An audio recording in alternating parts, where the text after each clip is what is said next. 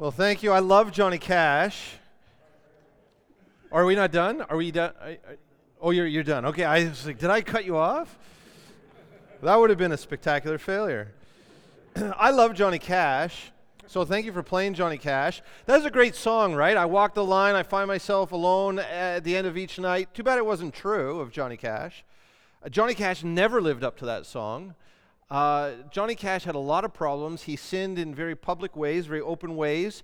Whether or not he let people know about it or people just found out about it, we all know that Johnny Cash had his struggles.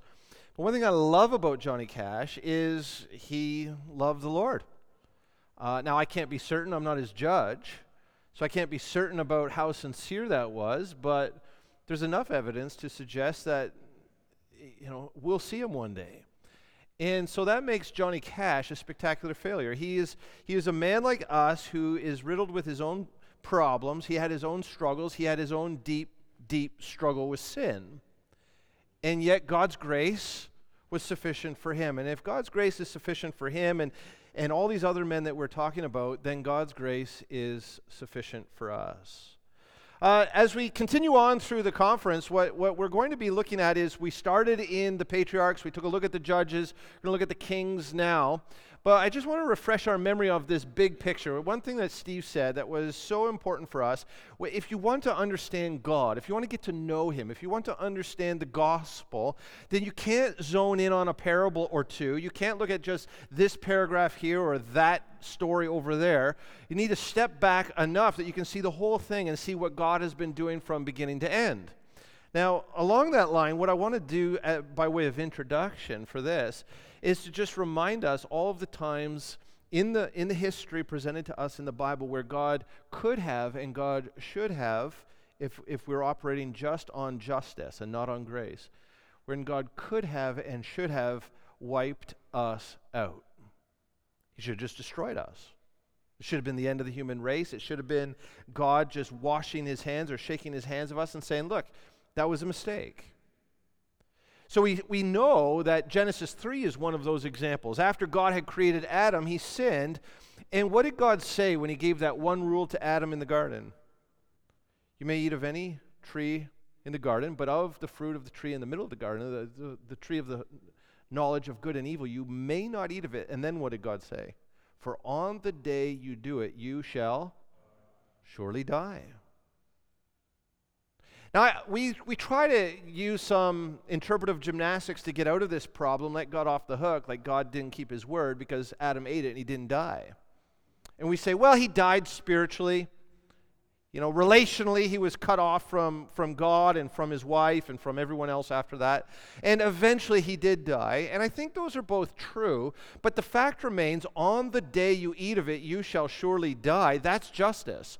Justice would be, I ate the fruit, I die. I die right then and there. Just to keep Adam and Eve alive long enough to have a son, and then another son, and then another son, and some daughters, is the grace of God.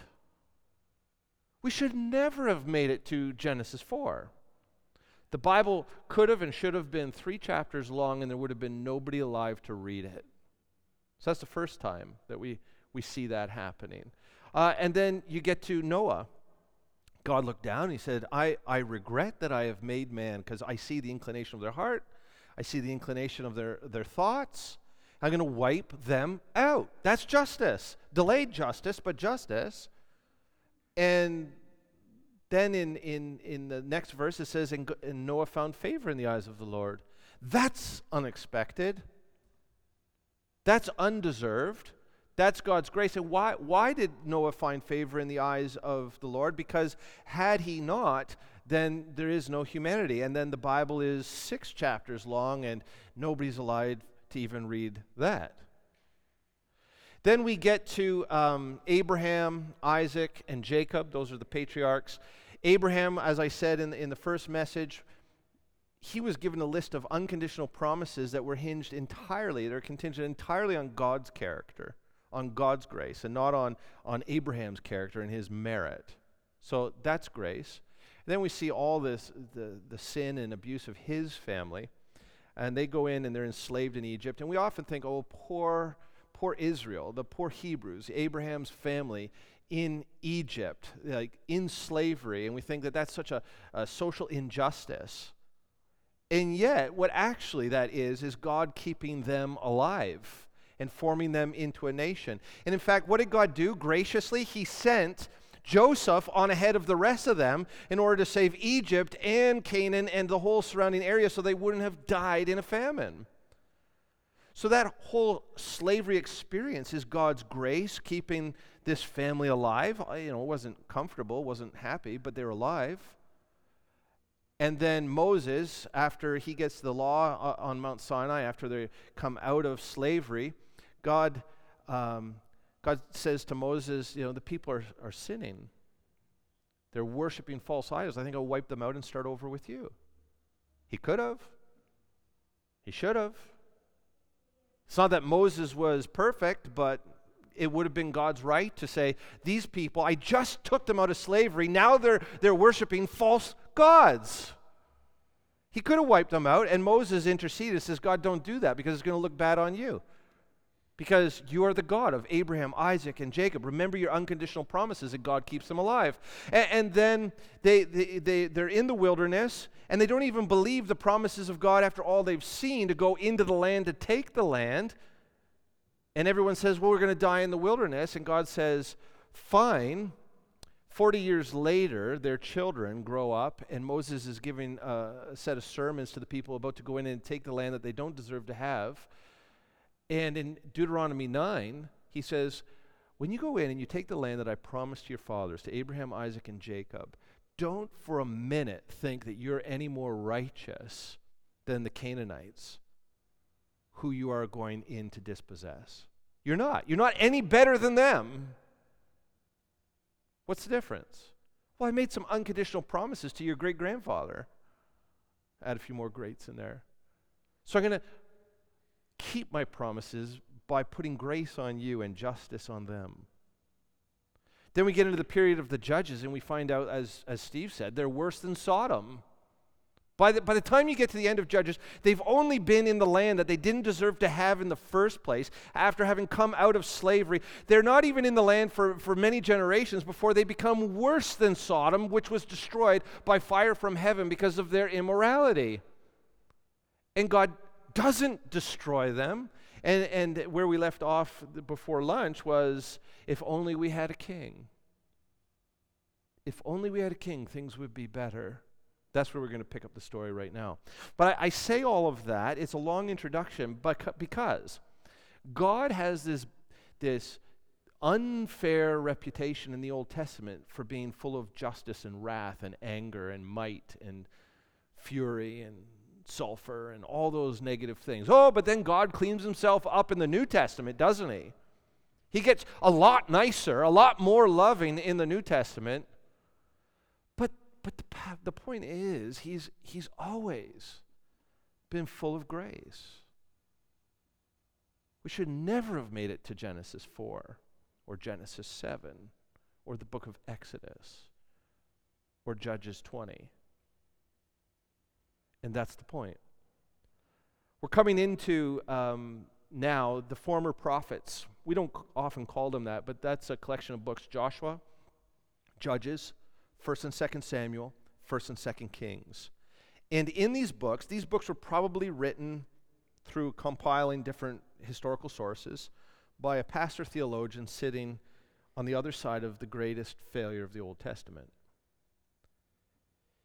In 586 BC, God called the Babylonians, Nebuchadnezzar, pagan king, just a small emerging empire. He says, I want you to come in and destroy my people. I've had enough. It's been 500 and some odd years that they've been in the land, but it's just been sin after sin after sin. So I want you to wipe them out. I want you to kill most of their people, destroy their city, the holy city, Jerusalem. And that temple that I've been dwelling in, I'm going to leave, and you can tear it to the ground.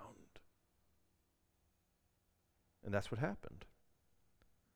You see, in Deuteronomy 28, Moses warned them. He said, look, there are some unconditional promises that God will see his plan through to the end. However, there's also conditional promises. So the way in which we get from A to B will depend a lot on you. We can get there the easy way. You keep covenant with God. You do the things that he has called you to do. He's been very clear. This is how he wants you to behave. This is how he wants you to live. And if you do that, you'll be blessed. But if you break covenant with him, then we'll have to take the scenic route to your redemption. And it's going to be a lot more painful. It's going to take a lot more time. And it will end in death, destruction, and exile. The land that I gave you, says God, I will take away. That's exactly what happened. The people sinned, and God took it away. A lot of people died. And so at the very beginning, what we find out of this sermon, what we find out is the total failure of kingship to accomplish the goal that had been so hoped for at the end of the book of Judges. They had kings, but that whole experiment of kingship just ultimately led to death, destruction, and exile. In the middle of these books, Joshua, Judges, 1st and 2nd Samuel, and 1st and 2nd Kings, is the reign of King Solomon. Now, most of us have probably heard of King Solomon. He was the wealthiest, the richest, and the wisest of the kings. He was a descendant of Abraham, Isaac, Jacob, Judah, and Perez. Perez, I skipped over it pretty quick, but he's that son that was conceived by prostitution with Judah and his daughter-in-law. He becomes a link to David and then to Solomon. So like Abraham before him, Solomon's dad, David, received a list of unconditional promises. Like, this is amazing. So we have a king on the throne, and God gives him a list of unconditional promises. He says in 2 Samuel 7, I'm going to give you and your posterity peace. Peace meaning total absence of war, but then a flourishing society. I'm going to make your name great, David, just like your father's name, Abraham, is great. I'm going to make for you a great house, and this has a lot of different implications. It's a physical temple, it's a palace, it's a family, but it's a dynasty. It's a political dynastic house. I'm going to give you a dynastic house, and this dynastic house will exist forever before me as the ultimate apex of my governance over the created world. And he says, on your throne, David, there will always be a king. And I will establish an eternal kingdom through you and your house. Now, Solomon inherits these unconditional promises from David, his father. And what I want us to look at now for the rest of our time is to see how Solomon's reign in Israel exhibits both the best and the worst of Israel's experience with kingship until the coming of the Lord Jesus Christ. So let's just pray about this, and then we're going to read the Word of God and look at the life of Solomon. God, as we take a look at Solomon, the wealthiest, the wisest, and the most powerful of the kings, I pray that you would help us to see your grace at work and help us to understand how your grace at work in Solomon's life is still at work in our life today. We thank you for the Son of Solomon, the Lord Jesus Christ, who is the yes to all of your unconditional promises so that you can pass over sin in order to bring him into the world. Please bless these men as we open your scriptures together. Pray this in the name of Jesus Christ. Amen. The reign of Solomon can be found in 1 Kings chapters 2 through 11. We're going to focus in on two chapters. First chapter we're going to look at is chapter 4. And we're not going to read all of the chapter, but we'll read 15 or so verses near the end. So open your Bibles to 1 Kings chapter 4, verse 20 through to the end of the chapter.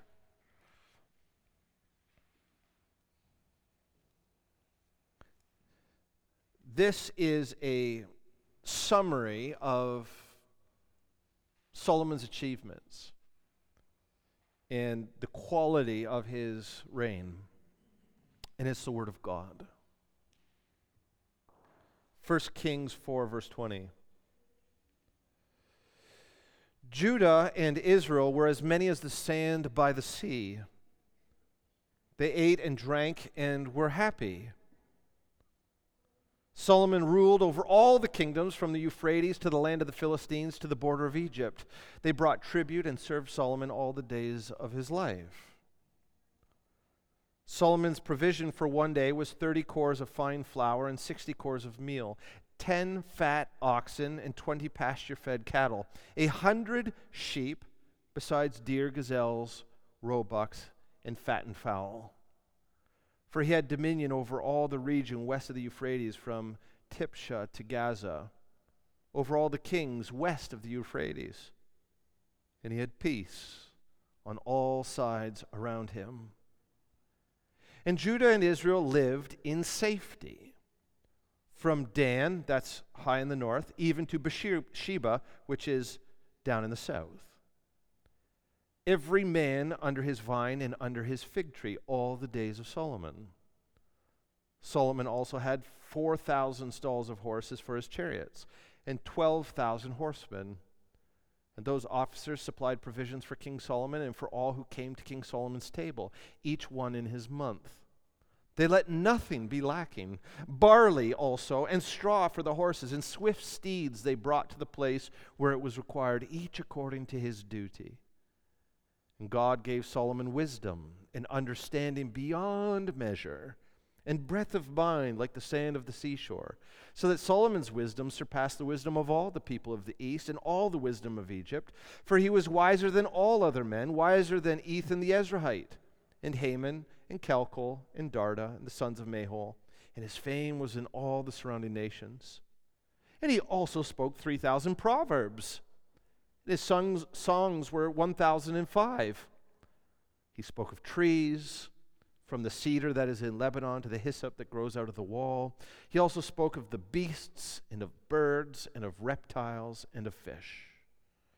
And people of all nations came to hear the wisdom of Solomon, and from all the kings of the earth who had heard of his wisdom. What a great text. Life is good. Really good.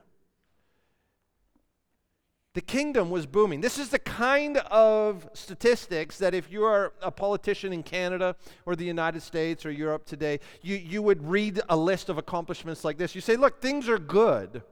My administration is a success. You need to vote for me again, give me 4 or 5 more years, depending what country you live in, and let me just keep doing what I'm doing because life couldn't be any sweeter. Mortality rates were on the decline.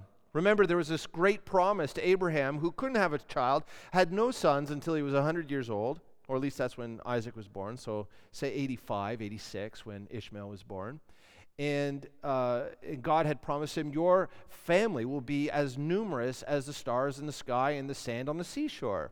Now we get to the reign of Solomon, and we're told that the number of people in Solomon's kingdom, that is, all children of Abraham numbered the same as the grains of the sand on the seashore. This is a fulfillment of one of God's promises. This is very good. Population was up. As I said, the people were told very clearly they ate. They always had enough to eat. They drank. That's always very good. They were happy. They loved their life. They were pro-Solomon for the most part. We also find out that Solomon reigned over a mini empire from the Euphrates to the land of the Philistines all the way to Egypt. The borders of Israel never get this big ever again. This is as big as it gets. This exceeds the land that God had promised to Abraham. So you see an overachievement as far as receiving from the hand of God the blessing of land and territory and power. For the first time in Israel's history, they were at peace. There's no war. Solomonic peace. Because he was so dominant that nobody would take him on. Rather than fight him, they would send him tribute. If you're going to be in any situation, that's a situation to be in. Nobody wants to fight with you because you're so strong, and they just give you more things. In another part, they say that he was collecting apes and peacocks and all kinds of exotic animals. Any kind of treasure that the surrounding nations had, they would send it to Solomon, and he was getting rich and rich and rich, and all he had to do was not fight any of his neighbors, which is exactly what he wanted to do. We're told that every man had his own vine and his own fig tree. Everyone had private property. People weren't in debt.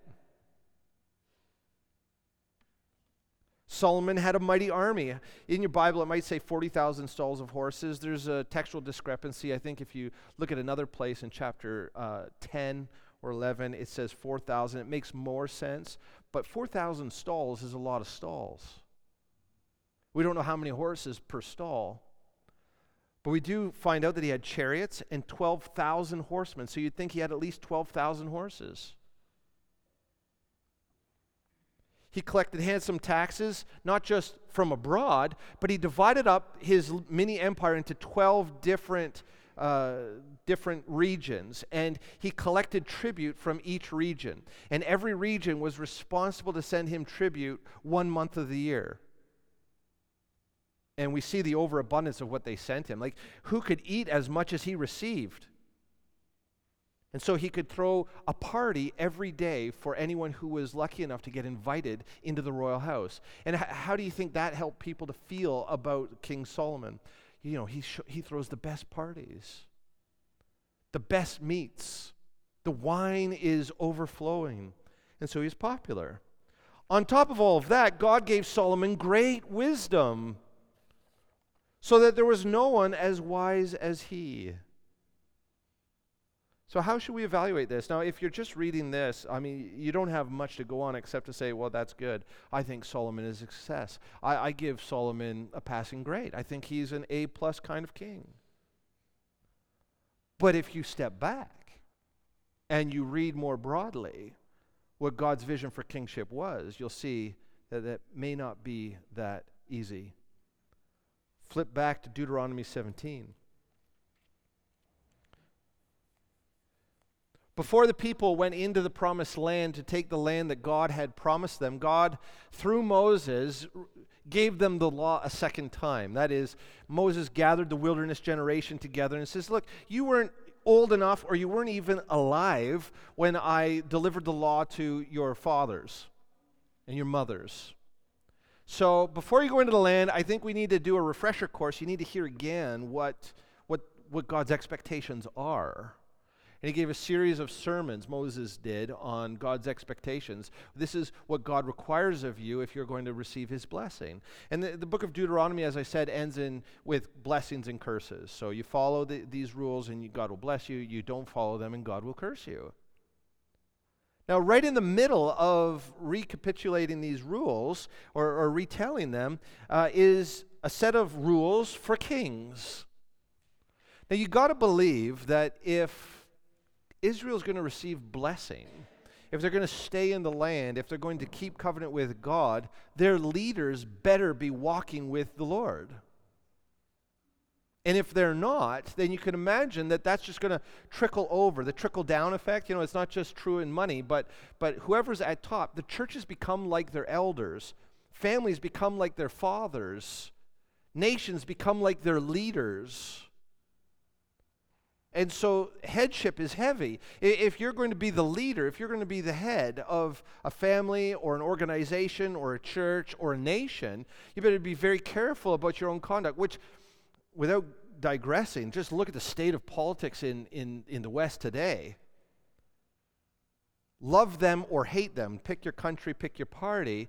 If nations become like their leaders,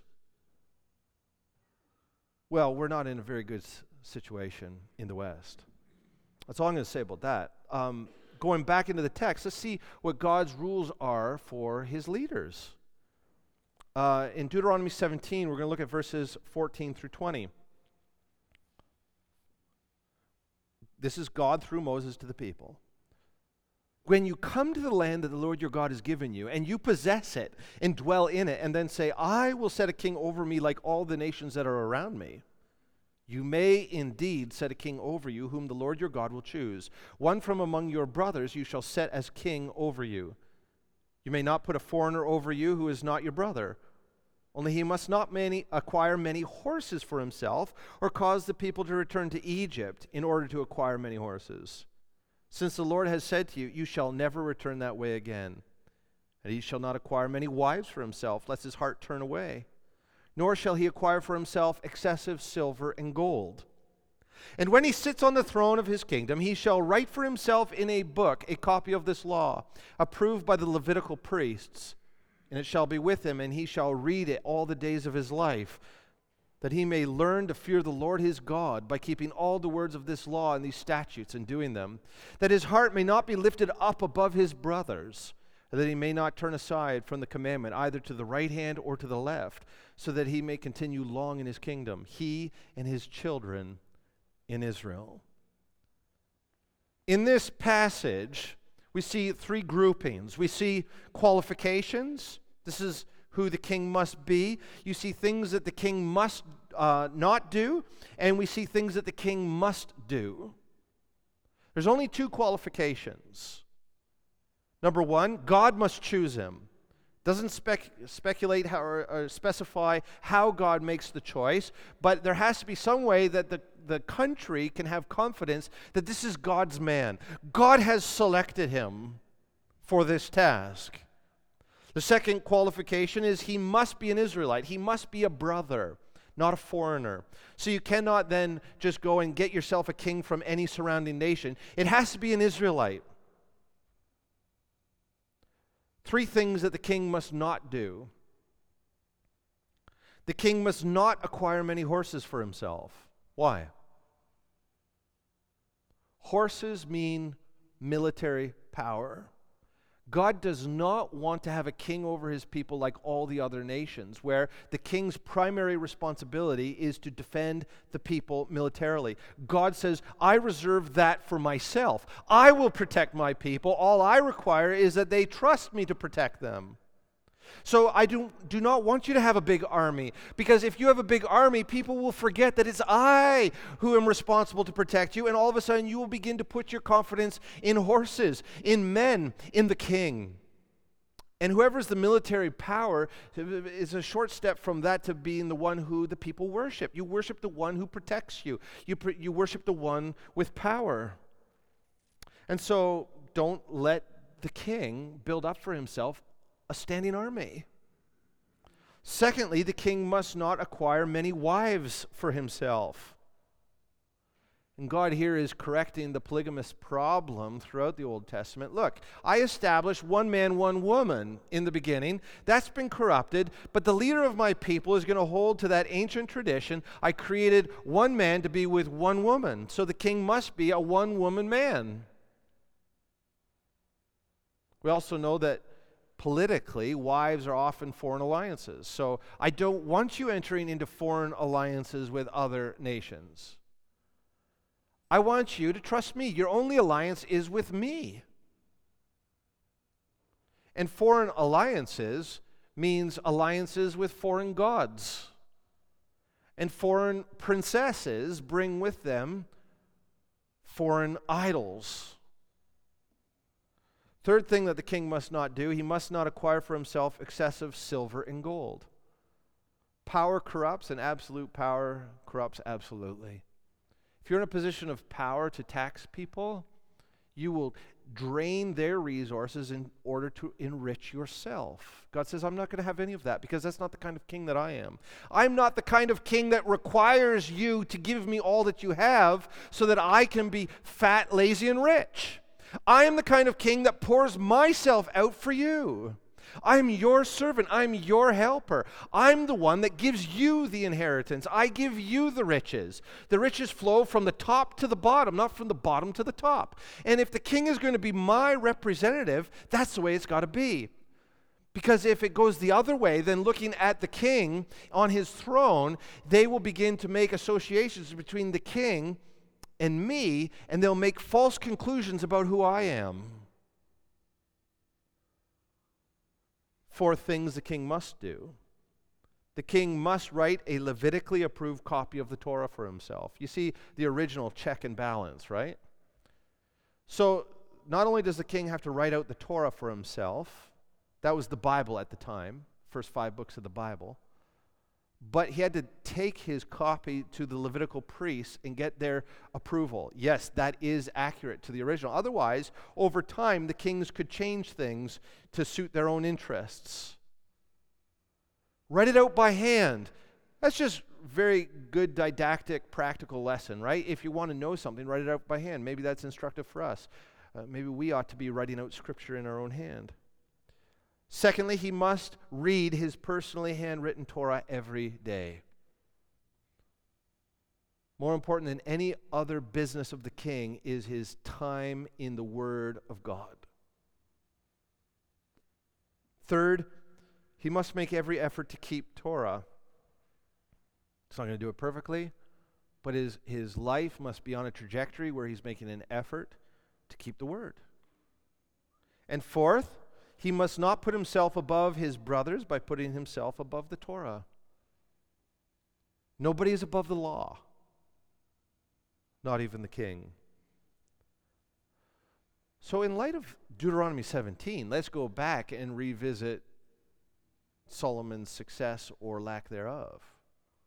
Was he a good king? Was he a success? Well, let's put together his report card. Let's go through these. First, start with the 2 qualifications. Did God choose him? Pass. Okay, that's good. We're off to a good start. Just listen. I want to read to you in 2 Samuel 12. Really quick backstory. David had raped Bathsheba, took her to be his wife, and killed her husband. The child of that adulterous liaison died as punishment for David's sin, but then David conceived again with Bathsheba, and the son's name was Solomon. That's what David named him. And Solomon in Hebrew is Shalomo. Shalom. Oh. Peace. After having taken a son, God gives David a son through Bathsheba. And so David says, okay, God, I'm taking this as a sign that you've reestablished peace with me. I'm finally at peace with you again. Thank you for your mercy. Thank you for your grace. Shalom. Shalom. We have peace again. That's what Solomon means. But then look at what David does. Just listen, 2 Samuel 12, 24 and 25. David comforted his wife Bathsheba. He went into her and lay with her, and she bore a son, and David called his name Peace. And the Lord loved him.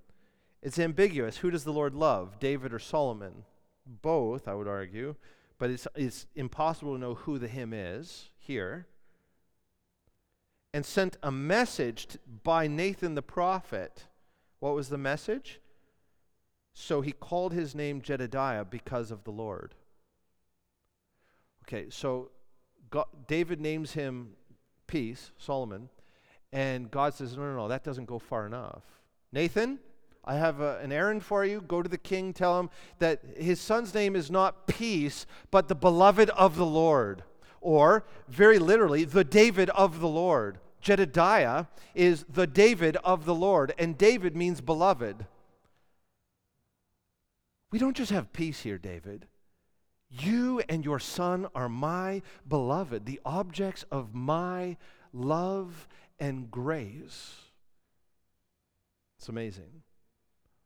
So, did God choose him? Yes. That's clear by 2 Samuel 12, 24 to 25. Was he an Israelite? Pass. Okay, so far he's got 100%. He's an Israelite. He's even from Judah, which, if you know anything about Genesis 49, the king is going to come from Judah. So that's great. He's got great credentials to be a king in Israel. Okay, now the things that the king must not do. Did he acquire many horses for himself? Fail. We've already heard that he had 4,000 stalls. He had chariots. He had 12,000 horsemen. And this wasn't for like the Olympics, right? Horse jumping and horse showing. This is for war. It gets reiterated in chapter 10. So if you want to go to chapter 10, we're going to spend some time in chapter 10 as well. Let me just read for you verse 26 and verses 28 and 29. Solomon gathered together chariots and horsemen. He had 1,400 chariots and 12,000 horsemen, whom he stationed in the chariot cities and with the king in Jerusalem. Skip a verse, 28. And Solomon's import of horses was from Egypt and Kue, and the king's traders received them from Kue at a price. A chariot could be imported from Egypt at 600 shekels of silver, and a horse for 150. And so through the king's traders they were exported to all the kings of the Hittites and the kings of Syria. So not only did Solomon arm himself, and this wasn't as if he just had a prolific reproduction of horses. He traded for them. He intentionally built up his army, and then he exported arms to his allies. This is breaking the rules as much as you could break them. Importing horses and exporting horses to his allies so that he had the strong position in the region. Fail. Second thing that the king must do, he must not acquire many wives. Did he acquire many wives? Fail, like spectacular fail, huge fail. If you know anything about Solomon, you know that he had a couple of women. Look at chapter 11, verses 1 to 3. King Solomon loved many foreign women, along with the daughter of Pharaoh, Moabite, Ammonite, Edomite, Sidonian, Hittite women, from the nations concerning which the Lord had said to the people of Israel, you shall not enter into marriage with them, neither shall they with you. For surely they will turn away your heart after the gods, their gods. And Solomon clung to these in love. What do we make of that? Clung to these in love. Did he have warm feelings toward them? Maybe, but more importantly, he treasured what they gave him. Not just sexual outlets, but also political power. He had 700 wives. That means he was in 700 alliances that were firm alliances, and 300 concubines. To this day, I don't really have a great answer for what's the difference between a wife and a concubine. Concubines, my understanding is they're thrown in. So they don't have any political value, but they're just sort of like an extra gift. So a plaything. Totally objectifying their womanhood. And his wives turned away his heart. The king must not acquire excessive silver and gold. Did he acquire excessive silver and gold? Just go back to chapter 10, verse 21 to 25. I mean, and I'm just pulling a little bit here. I could read you the whole chapter. All of King Solomon's drinking vessels were of gold, and all the vessels of the house of the forest of Lebanon were of pure gold. None were of silver, because silver was not considered as anything in the days of Solomon. For the king had a fleet of ships of Tarshish at sea with the fleet of Hiram. Once every 3 years, the fleet of ships of Tarshish used to come bringing gold, silvery, ivory, apes, and peacocks. Thus King Solomon excelled all the kings of the earth in riches and in wisdom. And the whole earth sought the presence of Solomon to hear his wisdom. Every one of them brought his present, articles of silver and gold, garments, myrrh, spices, horses, and mules. So much year by year. You know what's awful about this? Not only does he have all these excessive riches from his internal taxes, his foreign alliances, but he uses the very gift that God gave him, wisdom, to make more money. If you go back to when he asked for wisdom, he says, I'm too young and too small to know how to govern. Give me wisdom so I'll know how to govern this, your great people. By the time we get to chapter 10, he's using the gift not to govern wisely according to the Torah, but to build up his empire, his wealth. Fail. Now, how about the things the king must do? Did he write a Levitically approved copy of the Torah for himself? If he did, it's not mentioned. And I know you can't make an argument from silence, but it's a glaring absence. It's very glaring that it doesn't say that he did it. Did he read his personally handwritten Torah every day? Again, we don't know because we don't even know if he had it. But you might guess that he didn't, or else he would have read Deuteronomy 17 at least once a year, and he would have been able to say, well, I'm not really living this out. In all of the discussion about Solomon's wisdom, there's no reference to the Torah. None at all.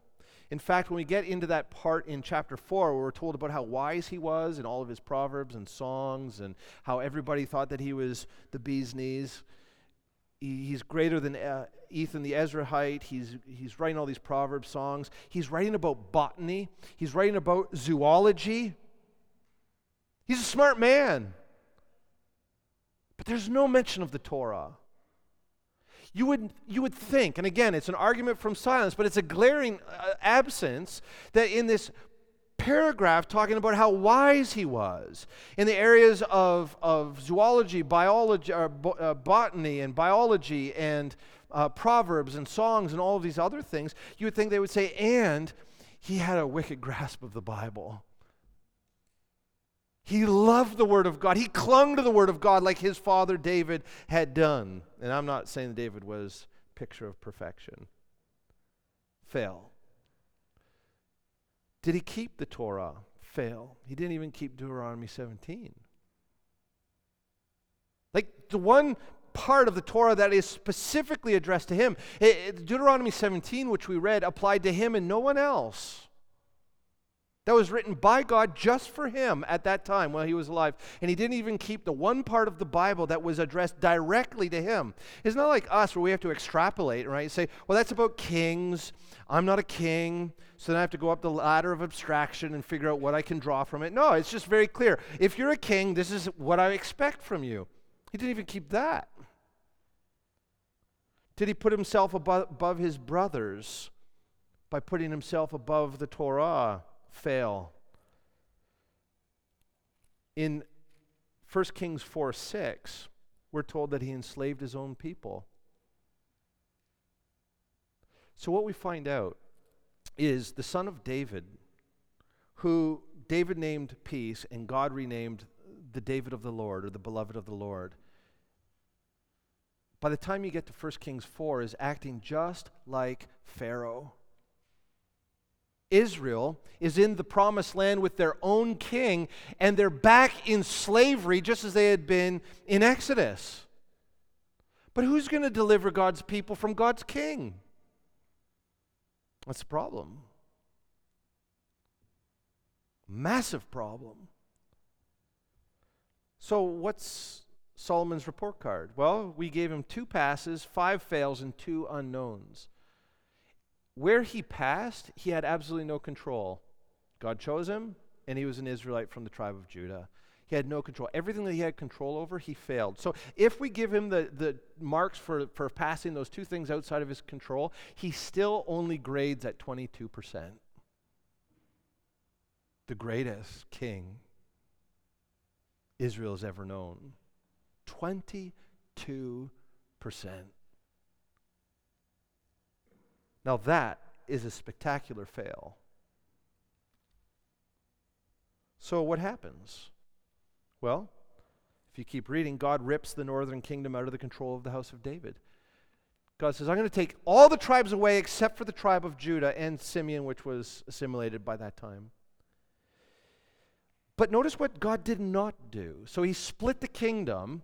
But what God did not do, he did not take Judah away from Solomon or Solomon's sons. He did not rescind his promise that he had given to David. He did not remove Solomon's wisdom. He did not remove Solomon's wealth. He did not remove Solomon's power. Indeed, Solomon even remains an essential link in the genealogical chain that stretches from Adam to Jesus Christ. Without Solomon, we don't get Jesus coming into the world.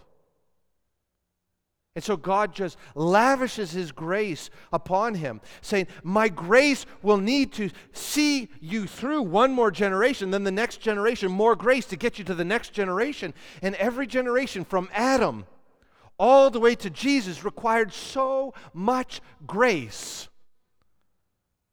Because God could have and should have just wiped them out. 22%, that is a wiping out worthy scorecard for a king of Israel. So what about us? Let's talk about this ladder of abstraction just to close our time. We're not kings. We don't even have the opportunity to sin the way Solomon sinned. And that's God's mercy to us. We can't acquire many horses, right? We can't acquire many armies. But there are many ways that we can seek to protect ourselves and promote ourselves that cut God entirely out of the picture. Building many empires for ourselves in our life, thinking that it's what we acquire that keeps us secure. It could be power and prestige in a career. What ladder are you climbing? Because when you get to the top of it, you might just find out that you score at about 22%. Political participation that seeks to win and to wield secular power. One of the greatest mistakes, I think, in North America today is that Christians want to control the levers of power in government. That has never worked out well for us. Why are we so concerned about controlling things in our secular society? Why not preoccupy ourselves with being ambassadors for the King of Kings who rules from heaven? What about an overdependence on retirement savings? I'm not saying it's sin to save for retirement, but is that where our security lies? Many horses. We can't acquire many wives, can we? Well, we're coming to an age where maybe we will be able to, legally. But even now, we may not have an actual harem of 700 wives and 300 concubines, but do we not have imaginary harems of our own? Built on fantasy, the internet, and our own selfish desires? How big's your harem?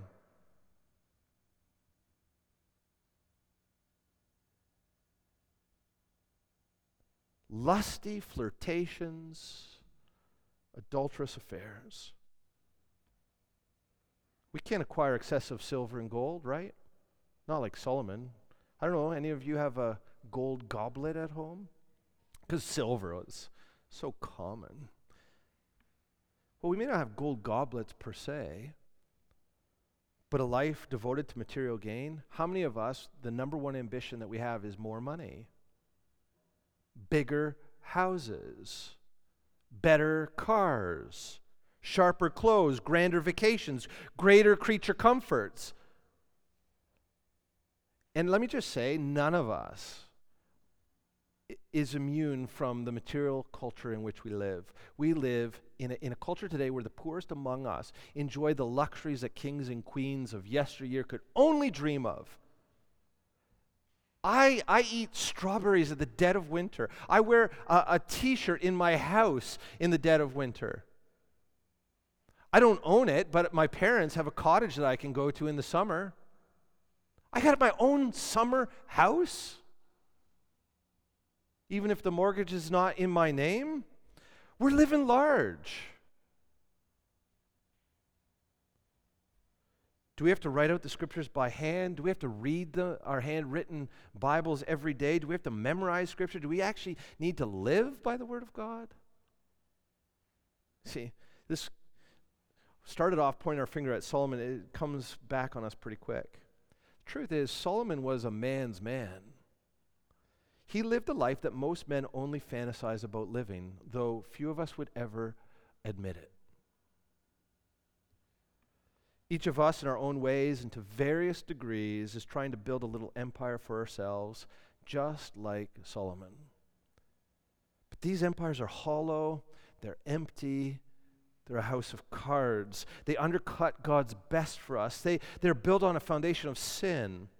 Now, I told you that this wasn't about be better, be stronger, and it's not, because this is where we're going to land. Solomon was a spectacular failure. And we can relate to him as much as it seems at first that we can't. We can. But look at the grace at work in his life. Look at how God used him. God built the temple through his administration. God glorified himself among the nations. As much as Solomon wanted to get rich, and uses wisdom to get rich. Even the Queen of Sheba praised the God of Solomon for the wisdom that Solomon's God had given him. So even in his perverted desires, God glorified himself. He established the wisdom tradition in Israel and in the Scriptures through a man like Solomon. He is the great patriarch and benefactor of the wisdom tradition. He carried the Abrahamic and the Davidic covenants to the next generation.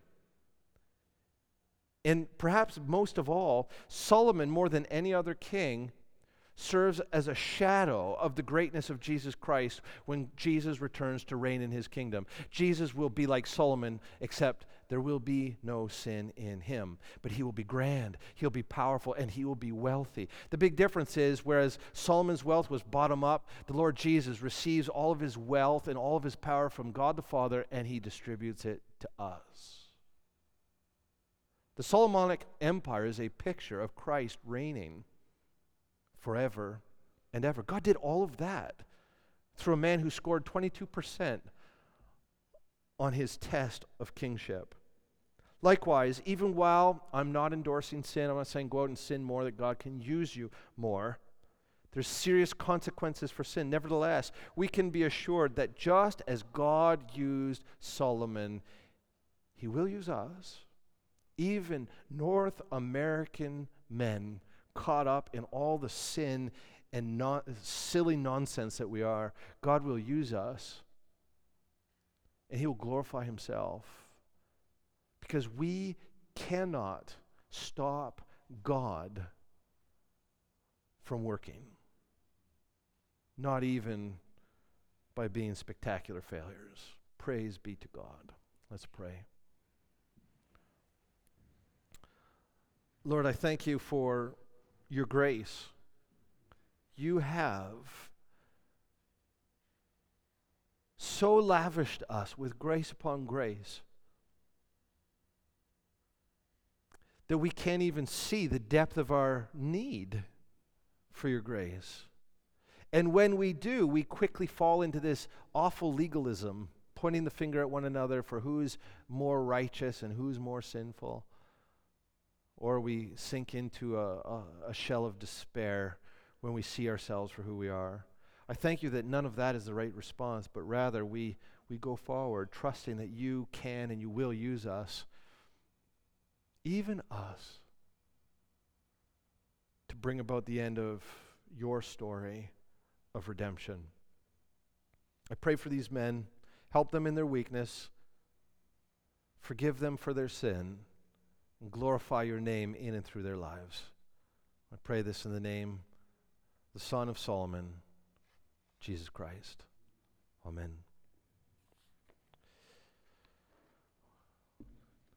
10-minute break because I went over my time allotment. And then we're back. We're going to worship a little, and then Steve's going to close our day. Before I give up the microphone, I wanted to thank Luke and your band. Thank you all for coming. It's been wonderful. Thank you for your ministry. And it's always a pleasure to serve alongside Steve. As Steve said, we've got a rich history together. He is a real blessing to me. I always learn from him. I'd never thought about, for example, Israel being worse than Sodom. That changes everything. Powerful, powerful. So, Steve, thank you for your ministry. Always blessed by it, and for your friendship. Take a break, and then we'll be back for one more session. God bless you.